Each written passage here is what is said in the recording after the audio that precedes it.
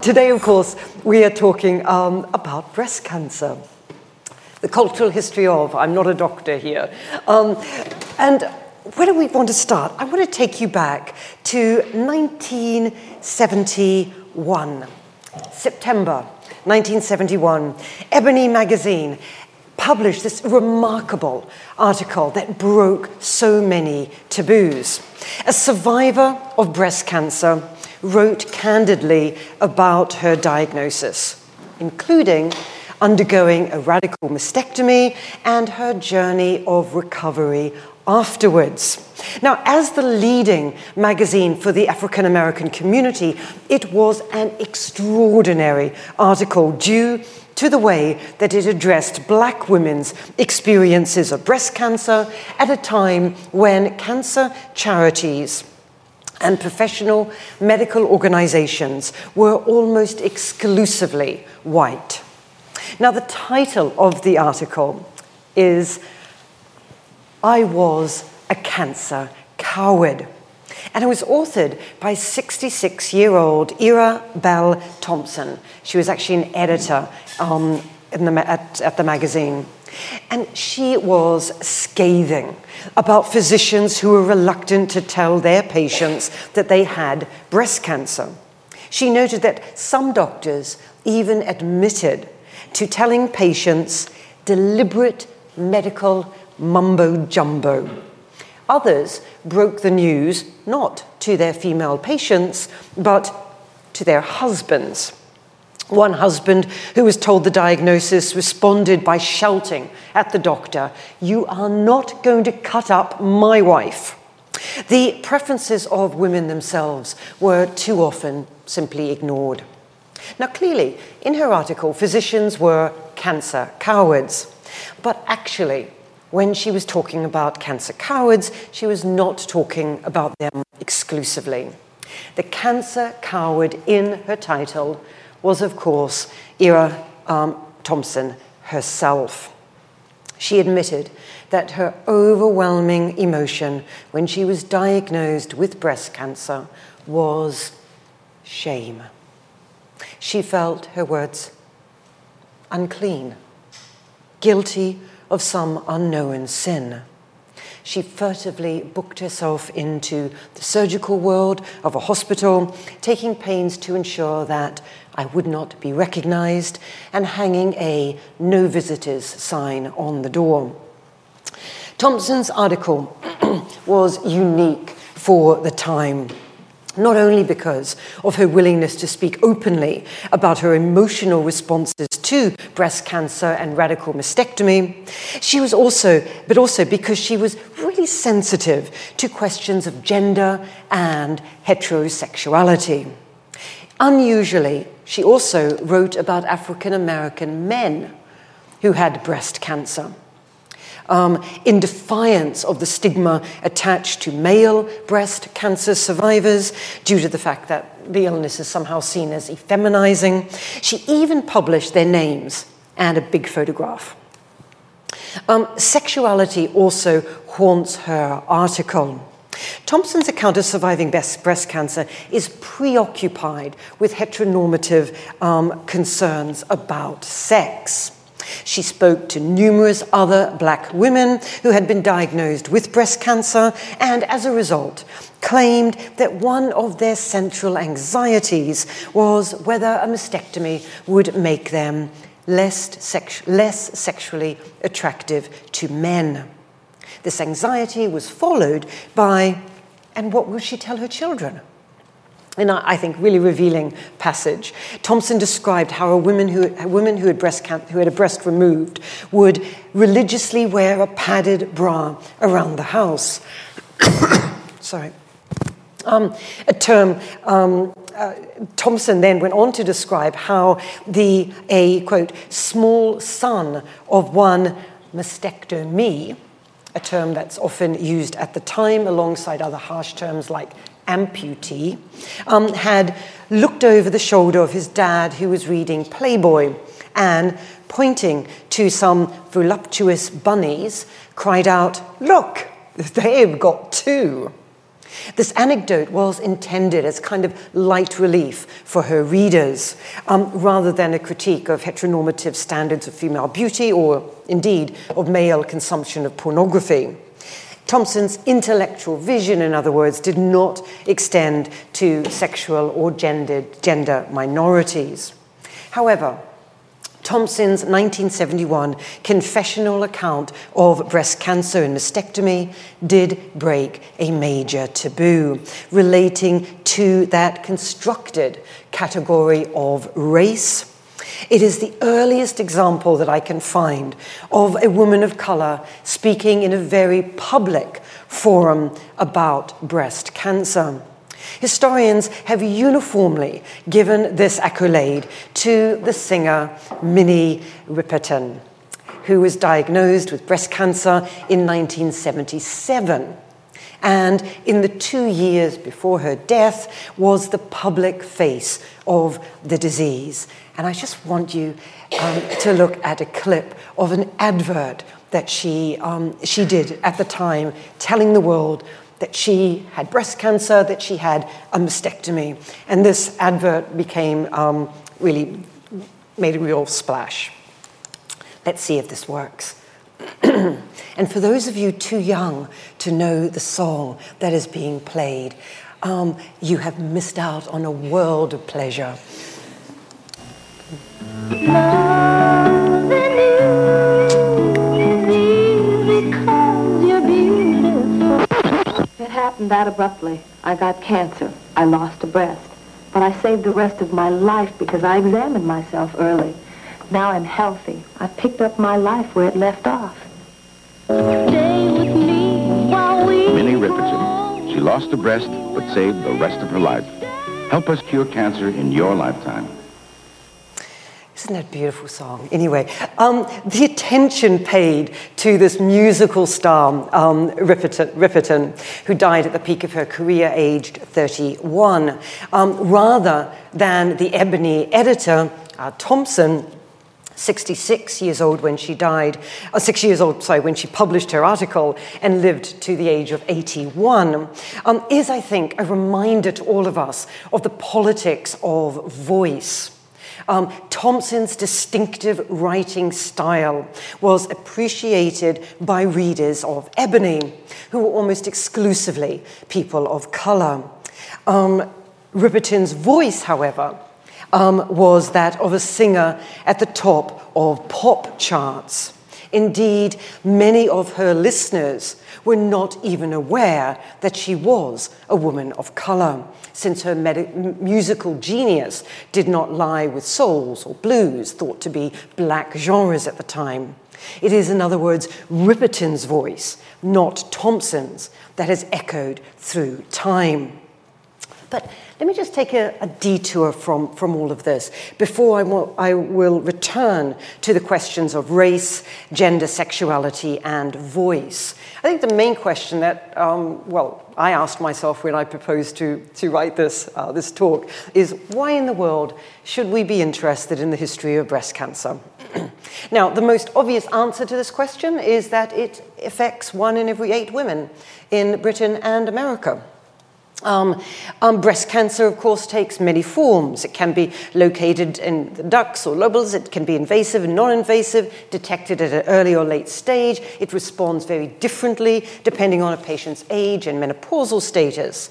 The ancient Egyptians certainly knew about it. 8 of the 48 cases described in Edwin Smith's Surgical Things, written around 3000 BC, are related to breast tumors or ulcers. This unknown surgeon contended that there were no treatments for this affliction. The crab, cancer's etymological root is kakinos, or the jaws of a crab, has always excited fear. In the words of Pierre Dionys, as he wrote, 1710, though wars and plagues kill in less time, they don't yet, to me, seem so cruel as the cancer, which is certainly, though more slowly, carries those afflicted with it to the grave, withal causing such pains as to make them every day wish for death. Now, the question that all of these physicians asked is what caused this affliction. Well into the 18th century, the views of ancient Greek and Roman philosophers and physicians were influential. Their views cannot be understood without knowledge of humorial theory, which continued, incidentally, to hold sway up until the 19th century. So according to humorial theory, nothing to do with ha-ha, nothing to do with comedy here, the humoral body consists of 4 fluids: phlegm, black bile, yellow bile, and blood. Disease, or diseases, were the result of disequilibrium, or imbalance of these 4 humors. In the context of breast cancer, Galen contended that the cancer was caused by an excess of black bile, or melancholia. This was why women were so susceptible to the disease. Their cold bodies, their moist bodies made them vulnerable, because these bodies were prone to soak up, if you like, the bad humors. Excessive black bile was normally, it was believed, flushed out of the body through menstruation, which was why they thought that vulnerability to breast cancer increased after menopause. As the Complete Midwife's Practice, 1898, put it, the canker proceeds from a feculent and gross humor, which, being gathered together in the spleen, is chased away from thence after it grows too hot, which, when nature cannot void, it most commonly in woman empties itself upon the breasts by reason of their cavernous and spongy nature.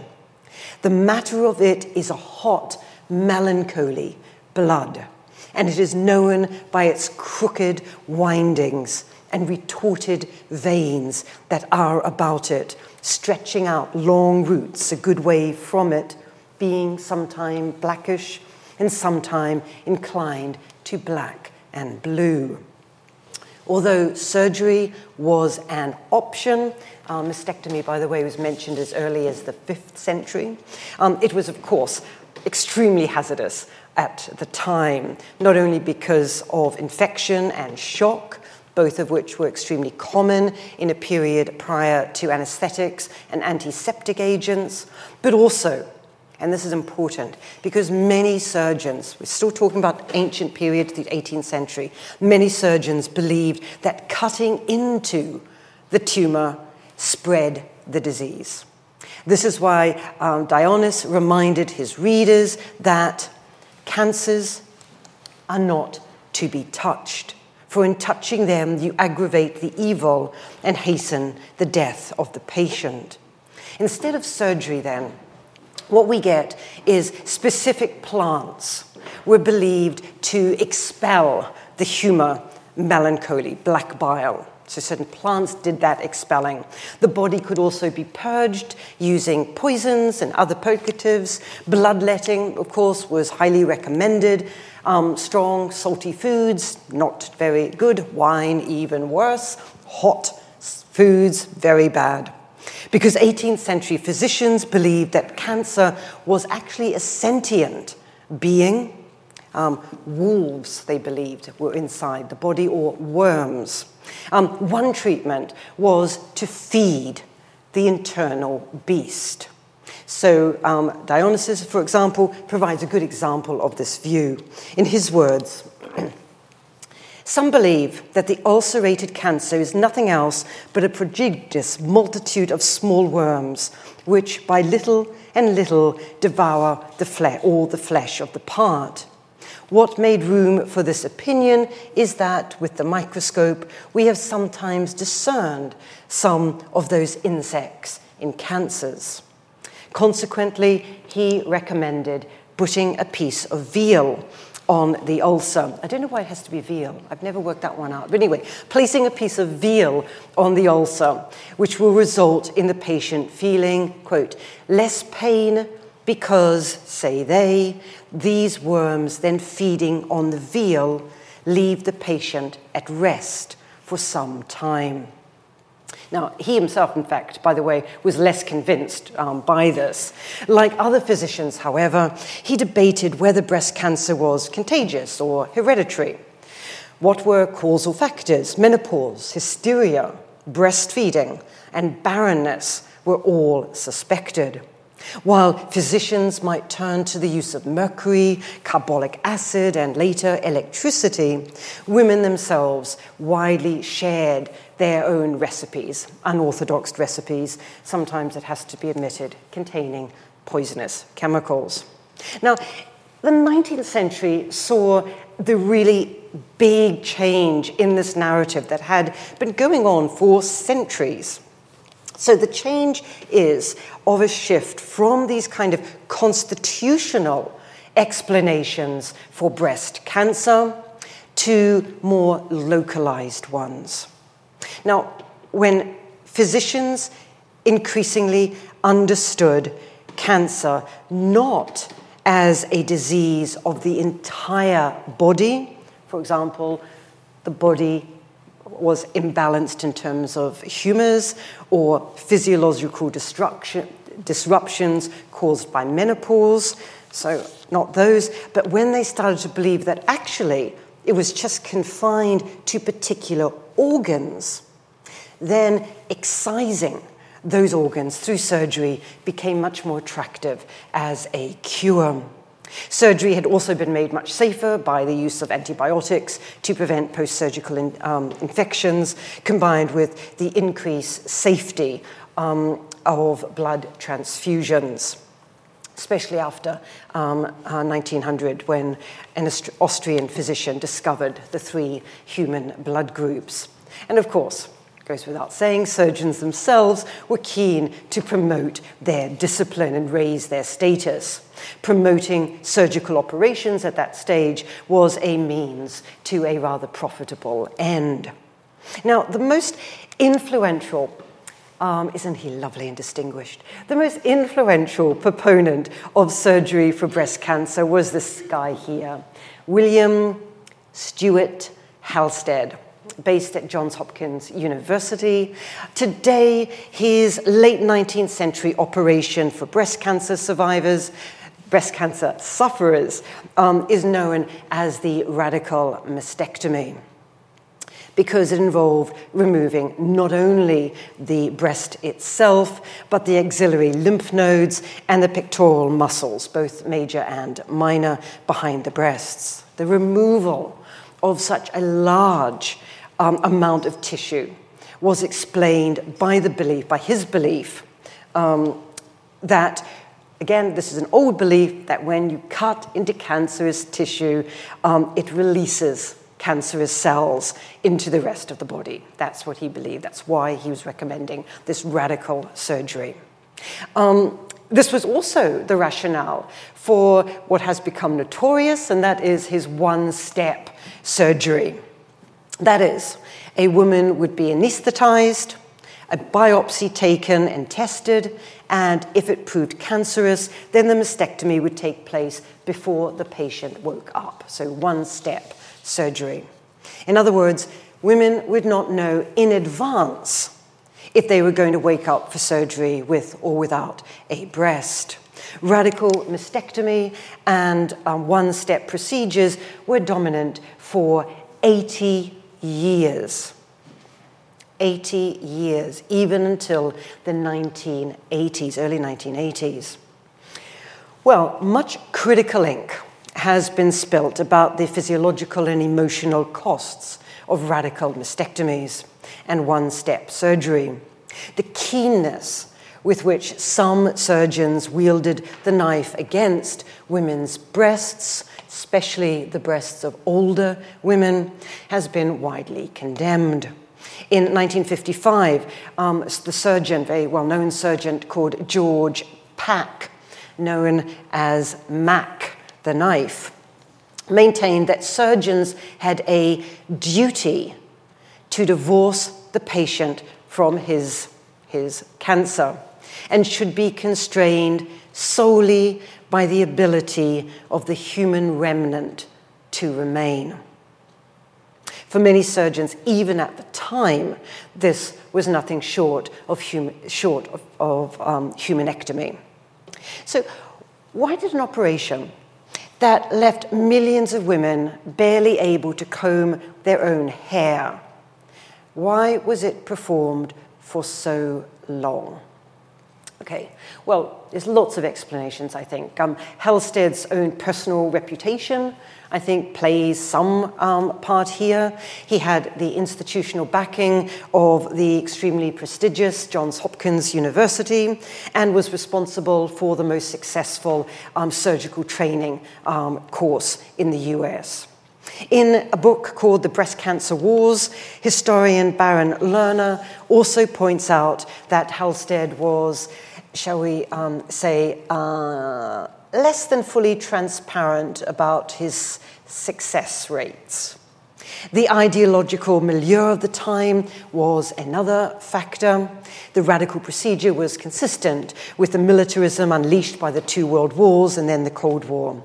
In the US, the power of the insurance industry also meant that surgeons were often too timid to attempt fewer radical procedures, fearing that they might be sued if a more minimalist operation resulted in a recurrence of the disease.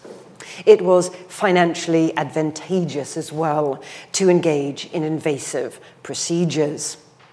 Now, we get the second main change. The first main change is late 19th century with Halsted and radical mastectomies. The second major change is 1970s and 1980s, where the radical mastectomy comes under sustained attack, led by surgeons, George Crile Jr. and Bernard Fisher, but also by patients, by feminists, and activists.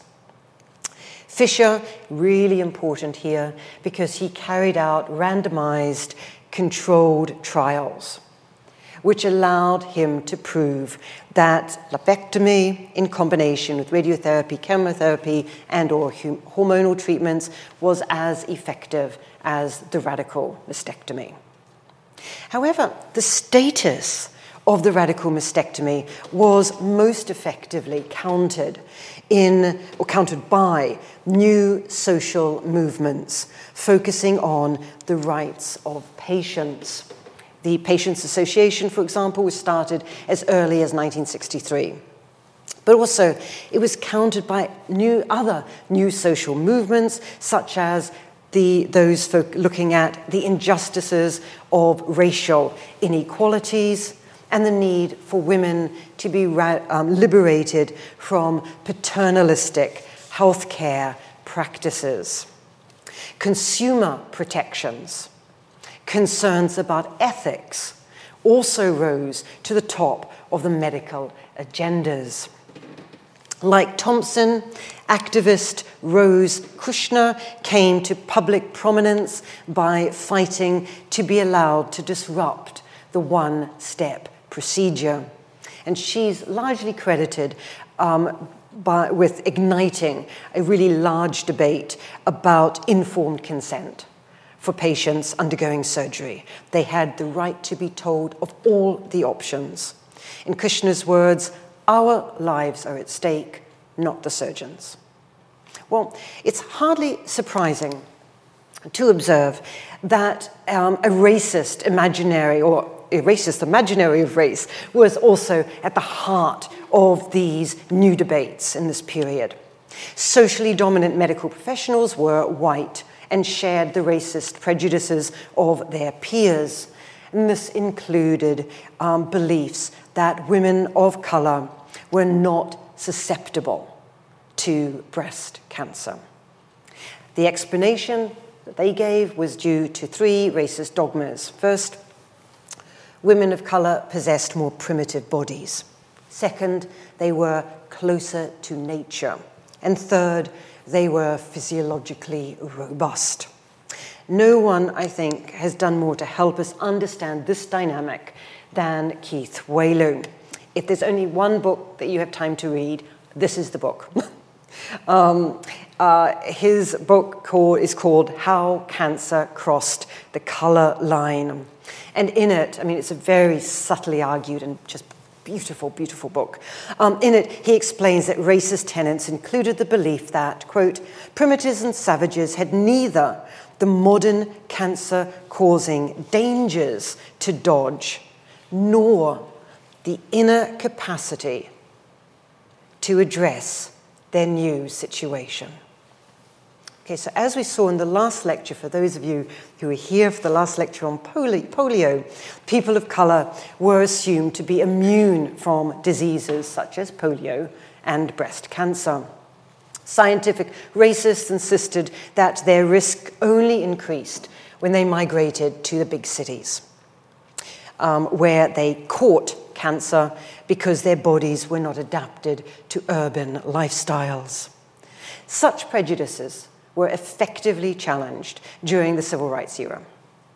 But knowledge that cancer was a racially democratic disease did not automatically translate into greater representation of people of color in cancer literature or in treatment regimes, let alone in mainstream activist movements and charity organizations.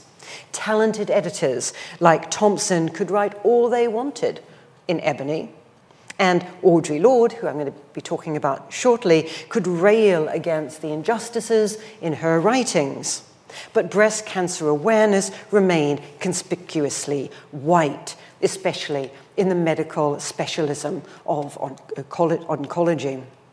Now, makes this remarkable? Well, there's many things that makes this remarkable, but one thing that makes this remarkable is that it was obvious to anyone who thought about it that people of color, the poor, and other minoritized groups have higher than average levels of breast cancer morbidity and mortality. All forms of cancer disproportionately affect the poor and the disenfranchised, specifically because they are more likely to live in hazardous environments. Take, for example, the so-called cancer alleys. Towns such as Convent in Louisiana, home to the petrochemical and industrial factories, populated mainly by African Americans and Latino. Cancer morbidity and mortality there is exceptionally high. Take Bayview Hunters Point in San Francisco, populated predominantly by non-white and severely impoverished residents, where women are 87% more likely to die of breast cancer than women living next door in the same city. Environmental pollutions, largely to blame, combined, of course, with the fact that their racialized identities and poverty means that they are more likely to be diagnosed with the disease at later stages, less likely to possess medical insurance, high-quality medical insurance, and, of course, when they do, they have access to poorly equipped clinics and hospitals. No one understood these inequities better than writer and civil rights activist Audre Lorde. For Lorde, oppression cannot be understood through concentrating on only one vector of identity. Intersectionality is crucial. Those of you who've been to my other lectures know this is one of the themes. One of the earliest expositions of this insight was a statement made by the Boston-based Combahee River Collective, a black feminist lesbian group established in 1974. In their defining statement, they declared themselves actively committed to struggling against racial, sexual, heterosexual, and class oppression, and see as our particular task the development of integrated analysis and practice, based upon the fact that the major systems of oppression are interlocking. The synthesis of these oppressions creates the conditions of our lives. As black women, we see black feminism as a logical political movement to combat the manifold and simultaneous oppressions that all women of color face. And the person who's popularized this in more recent years is, of course, Kimberly Crenshaw, and I use her in other lectures, so I won't go into her work more here. But basically, in order to understand inequalities in illness acquisition and illness management, attention must be paid not simply to sex discrimination or to racial prejudices, but the compounding effects of race, sex, gender, class, caste, religion, disability, age, generation, and so on. Now, in relation to breast cancer activism, this was Lord's central insight. Her account of breast cancer, the Cancer Journals, published 1980 after her 1978 mastectomy, and A Burst of Light, 1988 after her cancer had spread, remain classics. And again, I really recommend these. When she was diagnosed with breast cancer, Lord reflected on the middle-class, heterosexual whiteness of nearly all commentaries on the disease at that time. Lord admitted, on and off I kept thinking, I have cancer. I'm a black lesbian feminist poet. How am I going to do this now? Where are the models for what I'm supposed to be in this situation? There were none. That's it, Audrey. You're now on your own. But Lord did more than draw attention to the compounding injuries inflicted because of her intersectional identities. She also had really powerful things to say about the privatization of cancer. That is, the tendency to view it solely as a personal or individual trauma, while ignoring, in her words, the function of cancer in a profit economy. Lord also challenged her physicians, insisting that they take seriously her ownership over her body. Her initial attack was on the one-step process. She complained that doctors were treating her as resistant to their diagnosis as a personal affront. But it's my body, and it's my life, and Goddess knows I'm paying enough for all this. I ought to have a say. She observed that medical power was further alienating women from their own bodies. She was particularly incensed by the American Cancer Society's Reach for Recovery program, a representative of which encouraged her to pad out her bra with a wad of white lamb's wool. She swore that either I would love my body one-breasted now, or remain forever alien to myself.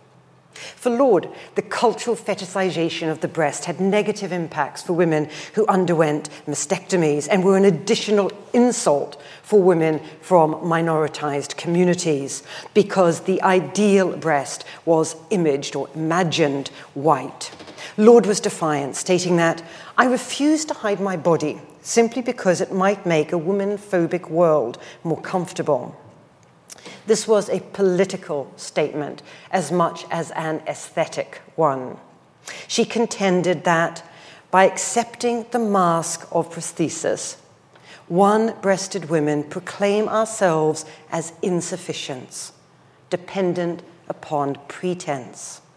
The result was a reinforcement of women's isolation and invisibility from each other, as well as the false complacency of society, which would rather not face the results of its own insanities. She observed that the socially sanctioned prosthesis was merely another way of keeping women with breast cancer silent and separate from each other.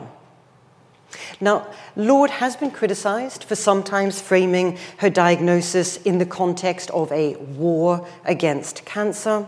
When a nurse told her off for not wearing a prosthetic breast, she said that not appearing at the clinic without a fake breast was bad for the morale of our office.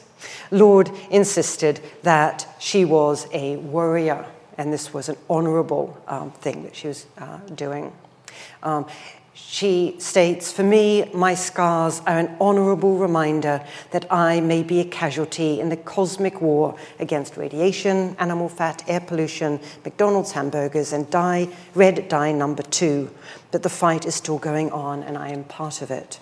She refused to be reduced in my own eyes or in the eyes of others, to mere victim. Now, part of the problem that Lorde is identifying here is the prioritization of aesthetics. She was offended by the assumption that you're as good as you were before because you can look exactly the same. Lamb's wool now, a good prosthetic as soon as possible, and no one will ever know the difference. This was abhorrent to Lorde, not only because of the assumption that beauty was dependent on looking two-breasted, but that the beauty being promoted was white or light, skin-colored. The intersectionality of Lorde's identities compounded her oppression for her. Race, black, femininity, one-breasted, sexuality, queer.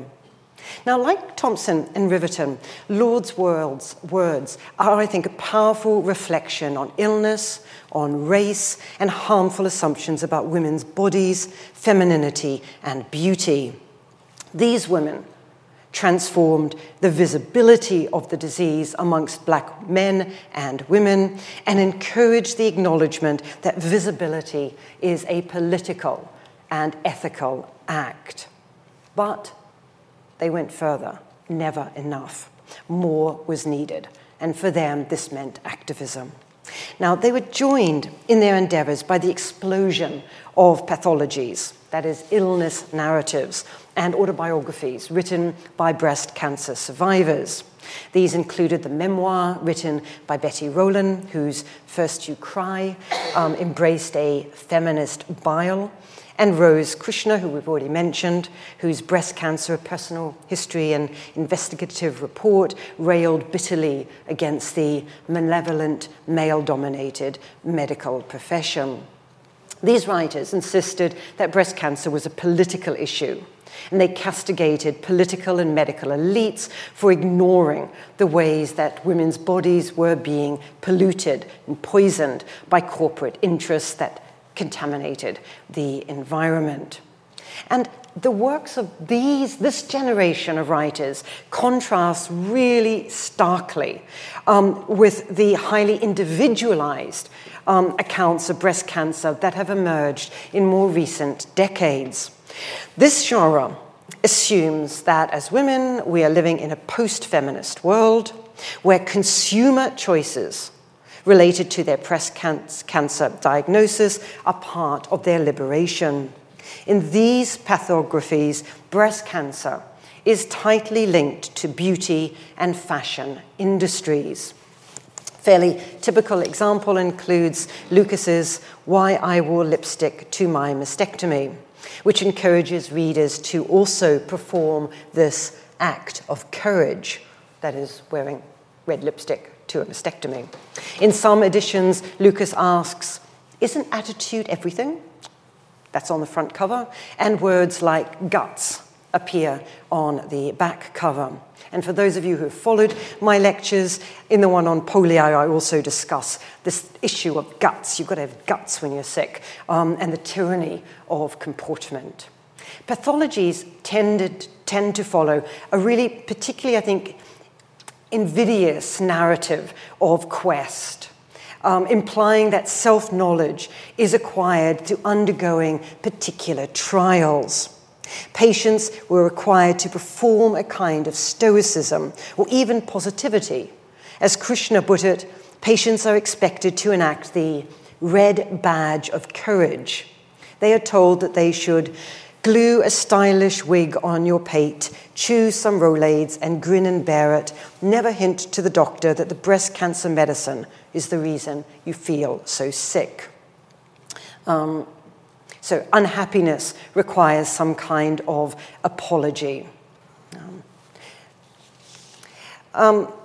Erased from these more recent pathologies is issues such as fear and anger. For such groups, the emphasis was on the return to normality rather than a political identity. Women who experienced breast cancer were expected to return to their safe suburban lives afterwards. Now, as such things suggest, suffering from breast cancer could be stigmatizing, similar to other diseases. women could be blamed for refusing to follow their natural and eugenic destiny as mothers, or for having been so obsessed with beauty that, for example, they didn't breastfeed. Chemotherapy caused many to lose their hair, women's shining glory. As Catherine Lord, a different Lord, Catherine Lord put it in The Summer of Her Baldness, "On a woman of my age, pate smells invalid. Even admitting to feeling pain could be seen as shameful or humiliating." And there's this really interesting survey done in the early 1970s of patients who found that more than 1/3 admitted that they didn't speak about the pain because of it would lead to negative social labeling. They say things like, "I rarely discuss pain unless someone asks me. I'm not one of those hypochondriacs. No one likes a complainer." Even organizations dedicated to helping women suffering from breast cancer could perpetuate harmful sexist messages. And I'm going to show you one example here from the Breast Cancer Fund of Canada.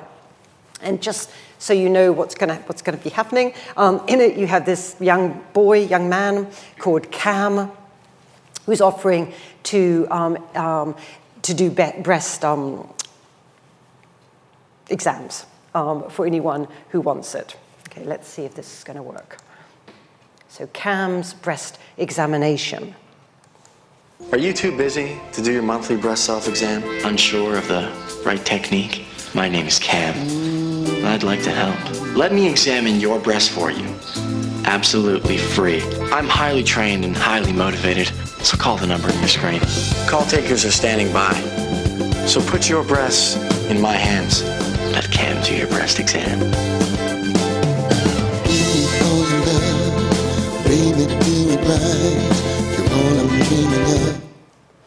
Isn't that shocking? Anyway, let Cam do your breast exam. Joking and sexualizing breast cancer is, of course, unfortunately not rare. Okay, how have American and British authorities, charities, and activists sought to educate people about breast cancer? And I think historically there are two really major responses, different official responses. In the US, the response is placed on public education. The main mantra being "don't delay." In contrast, in the UK, after the founding of the NHS, which was then free at point of access, there were fears that this approach would not work, that it would overwhelm the NHS, with women panicking about whether they might have cancer. Would public information inflame anxieties, hypochondria, a British affliction, and cancer phobia? Would it encourage unrealistic expectations from physicians and surgeons? So unlike in the States, where it was public education, in the UK in this earlier period, it was much more focused on educating physicians rather than the general public. This also meant that British organizations were much more committed to research over public education in comparison to their US equivalent. In terms of public advocacy, it's also possible to see that there are two very different responses, or different forms, if you like, of advocacy. In shorthand, these are the green versus the pink approaches. Green advocacy emphasizes prevention through environmental change, and they have developed trenchant critiques of pharmaceutical and chemical corporations, and have often got really strong ties with global feminisms and AIDS activism. In contrast, pink advocacy is much more consumer-based, focusing on raising funds for research and treatment of breast cancer.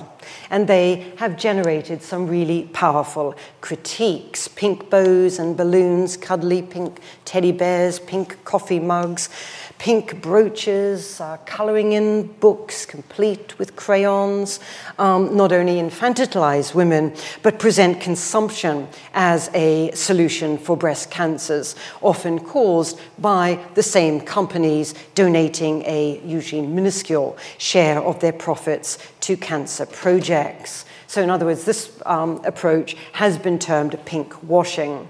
That is the corporate exploitation of breast cancer in the name of profit. And pink washing is the main focus of the Think Before You Pink campaign.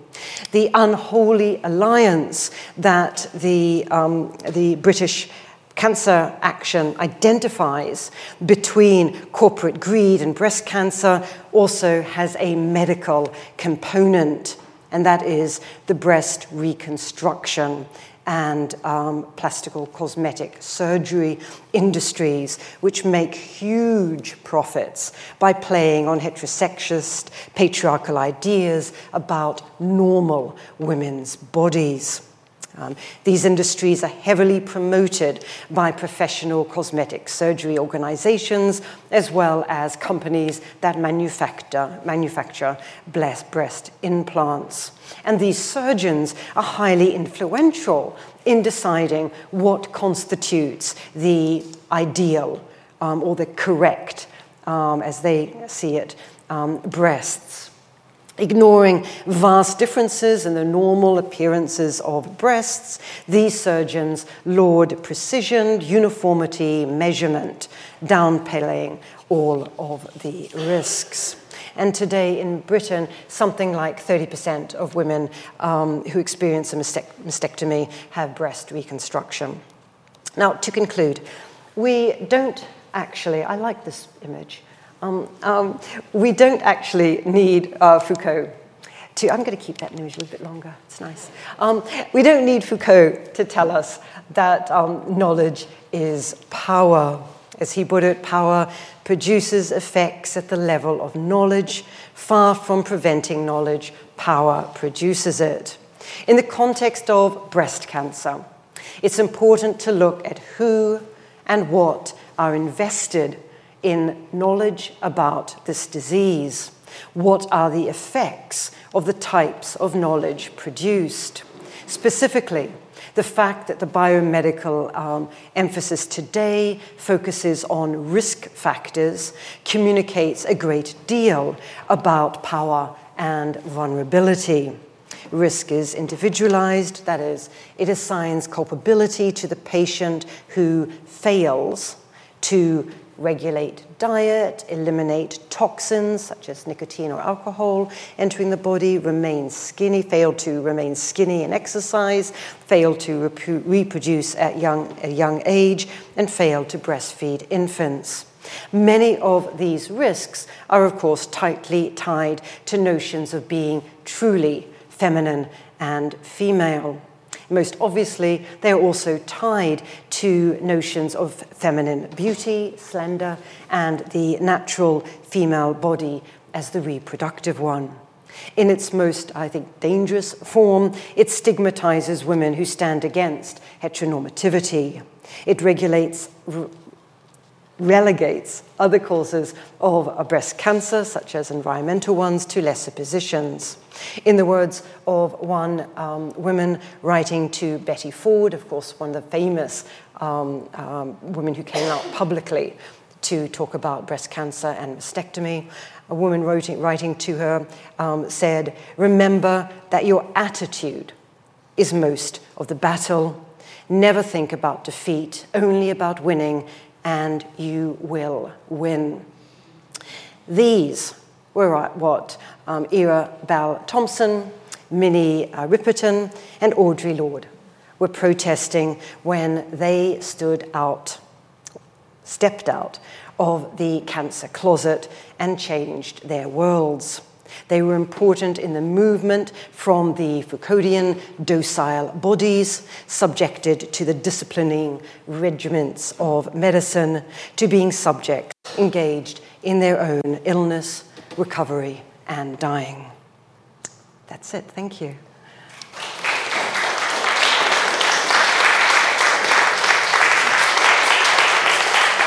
And just to say that in a month's time, we're going to be talking about HIV/AIDS, 16th of February.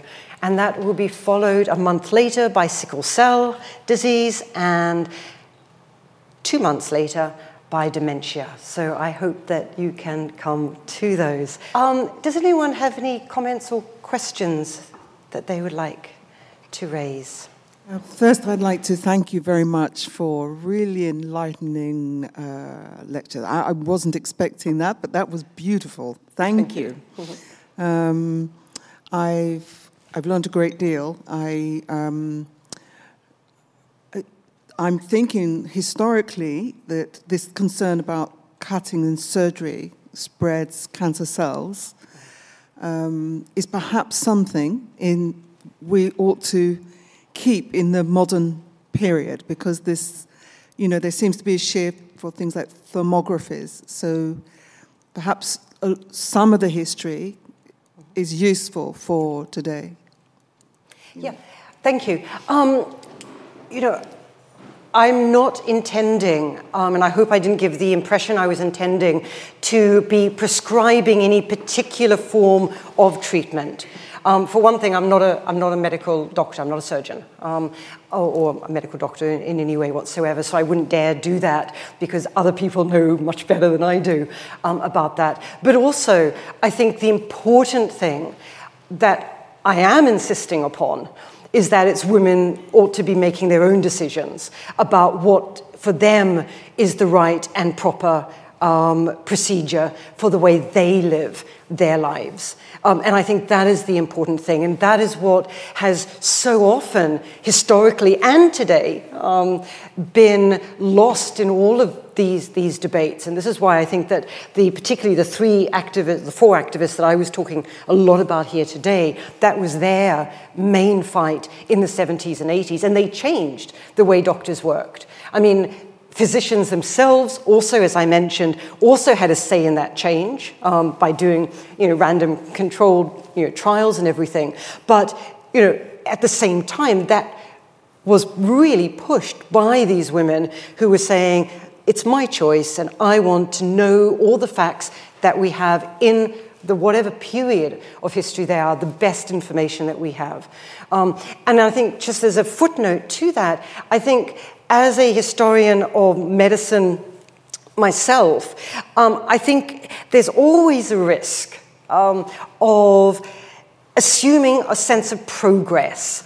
Aren't we're getting better, we know more now.